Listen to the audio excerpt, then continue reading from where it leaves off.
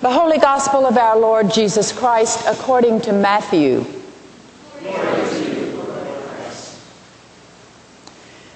When John heard in prison what the Messiah was doing, he sent word by his disciples and said to him, "Are you the one who is to come, or are we to wait for another?" Jesus answered them, "Go and tell John what you hear and see. The blind receive their sight, the lame walk, the lepers are cleansed, the deaf hear, the dead are raised, and the poor have good news brought to them. And blessed is anyone who takes no offense at me." As they went away, Jesus began to speak to the crowds about John. "What did you go out into the wilderness to look at? A reed shaken by the wind? What then did you go out to see? Someone dressed in soft robes? Look, those who wear soft robes are in royal palaces. What then did you go out to see? A prophet? Yes, I tell you, and more than a prophet. This is the one about whom it is written, 'See, I am sending my messenger ahead of you, who will prepare your way before you.' Truly I tell you, among those born of women, no one has arisen greater than John the Baptist, yet the least in the kingdom of heaven is greater than he." The Gospel of the Lord. Praise to you, Lord Christ.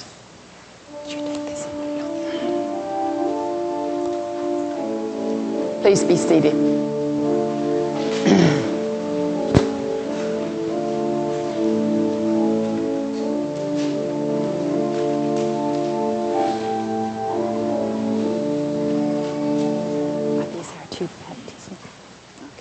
Good morning.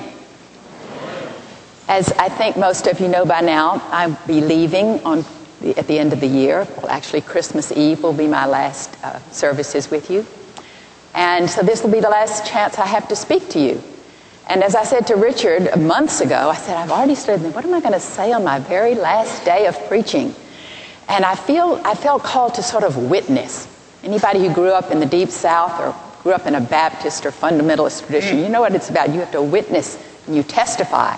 So I'm standing here to testify in what I have to say from me personally to you. First of all, live life to the fullest, especially parents.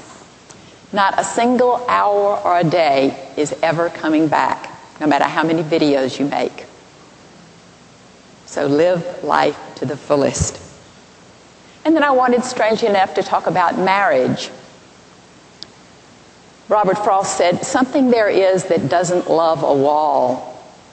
I would like to witness that something there is in our society that does not support marriage, in case you haven't noticed. The world that I grew up in did, much more so than it does now. So to stay married, to have a good marriage, to be married, is not as easy as it once was. And I think that's one of the reasons we come to this place and in this church, to be supported by each other in this difficult course. I was thinking about something that I saw when I was, maybe a late teenager in my early 20s. It was an article in Life magazine, which was mostly a picture spread. And it was about a modern, fabulous house, probably in Beverly Hills. And it was in color, of course, being Life. And it showed the inside was all a glassed-in living room, very modern. That was quite new. And there was a swimming pool outside. And the main thing that they were featuring this house about is that there was a little inlet of the swimming pool that came all the way underneath the wall, the foundation of the house, and came into the living room for about 10 feet. So if you wanted to, you could dive into the pool in the living room and swim outside. And I know that article and that picture simply fascinated me. And I think it was because it made me feel really afraid. Because no matter what, you could dive in and you could get outside, but you had to go through this passageway. And that could seem like a really long, it was only a few feet, but it could seem really long if you're in there. And so I realized that on some level, you had to trust that beautiful swimming pool outside and the beautiful plants and flowers around it and the sunshine was real. You'd seen it, you knew it was there, it was real.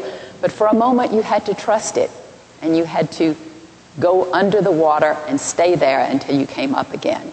And I think in many ways, this is like our Christian life. We have to trust in what we see, what we've seen with our eyes and experienced in our lives, what we know amongst each other here, what we know when we break bread together at the table. We know that that's true, but there are times in our lives where we have to trust it. And that brought up another image in my mind, which has always been important to me, which was when I must have been about only 3 or 4, and my father was teaching me how to swim. Hands up how many people whose father taught them how to swim. Or maybe it was your mother. But I lived in the Deep South, and you started to swim early. And I can remember so well just clinging to the side of the pool. And my father would be standing maybe 2 feet away from me saying, come on, come on. But to give up the side of the pool and swim to him was just terrifying. And every time I would say, now, Daddy, promise me you're not going to back up. And he always promised, and he always backed up a little bit. And that's how I learned to swim. And so I think that once again, this is like our life in Christ, and this is like our life in community. You have to, once again, hold your breath and trust that what is there, what you see that's concrete is there, is going to be there to greet you and hold you up. And I think that you have to trust that you have enough lung capacity to get you there. And that's what it's like, I think, to trust in the goodness and stability of Christian marriage. Okay. Number 2. 2 was marriage. Okay, here's my little notes. Number 3, I'm witnessing. The Bible. Here's a quote I just came across recently. The reign of God, you notice we don't say kingdom of God anymore. That's politically correct because it's about a king, which is a male. But the reign of God, R-E-I-G-N, has never quite tripped off my tongue. But the reign of God is the personal presence of Jesus. Okay. So this is bringing it all down to really a very Christian place, not just the reign of God is God, but the reign of God is in the personal presence of Jesus. I didn't always feel this way, even though I grew up in the church. I had a strange concept of Jesus because he always seemed to be getting mad at everybody. He was mad at his disciples, and he called the Pharisees whited sepulchres. And I thought, why is he so mad at everybody all the time? It took me a long time to realize that was because in my own family, anger was so utterly forbidden that even to have Jesus get mad righteously sort of freaked me out. But that's not the way I am now at all. And something to remember before we think, I feel nervous about talking about Jesus too much. Maybe it makes you feel like a Jesus freak, or that everyone feels like you're trying to impose Jesus on them. That's not true. I have been a hospital chaplain for more than 20 years now here in Marin County. And as you may or may not know, fewer than 15% of the people who come to Marin General Hospital or to Kentfield list themselves as any kind of religion whatsoever. Catholic, Protestant, Jewish, Hindu, Muslim, you name it. 85% and up list themselves as none of the above or other. So when I first started work, I was prepared for there to be a lot of resistance to Jesus, and I certainly was never going to mention Jesus unless it came from the other person first, and I still don't. But what I discovered very quickly was that actually nobody had anything against Jesus. They may not be crazy about organized religion, but everybody loves Jesus. What's not to love about Jesus?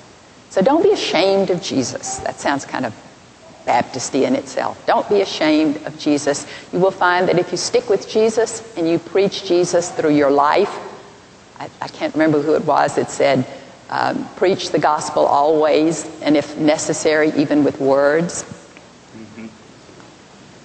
So the power of Christianity, the power that will take you through your life from the beginning to the end, is the power of God coming through Jesus, who was a concrete human person as well as being God's Son and a divine manifestation. And fourth and finally, you've heard me talk about this before, if not here, then in other places, I want to leave you with a constant balancing act and a self-examination about the importance of the inner versus the outer. Many churches we have an outreach committee. Many churches also have an in-reach committee. So the in-reach committee has adult ed and prayer groups and things that happen within the parish. And the outreach is going out and helping the world and caring for the sick and the homeless and that sort of thing. And I think that probably it's true that most of us tend to be attracted to one or the other. Just by nature, you're more outgoing and you like to do, you're a doer, you like to get things accomplished and do and see the results. Or maybe you're a bit more inward and you like to think and mull over things and ponder things. One of my favorite words is Mary took the angel's message and pondered it in her heart. So my feeling very strongly after my 15 years or so in ordained ministry is that whichever personality type you are, it's a good idea to try to do the opposite, to test the waters. If you're a very quiet inner person, do something that's more active in the world. Sign up to help feed the homeless. They really are not as scary as they look. Or if you're a very outgoing, external, action-oriented person, sign up for some contemplative prayer. And that's also not as scary as it looks. So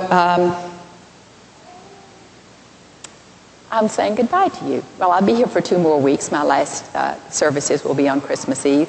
But it has been my pleasure to serve among you, and you are a wonderful congregation. And I think that as we go through the wonderful and crucial sacrament of baptism and welcome these 2 young people into our lives and into our family, nothing could be more centering and more bonding and more feeling of the infusion of God's grace into our lives. Amen. What did I do with my book?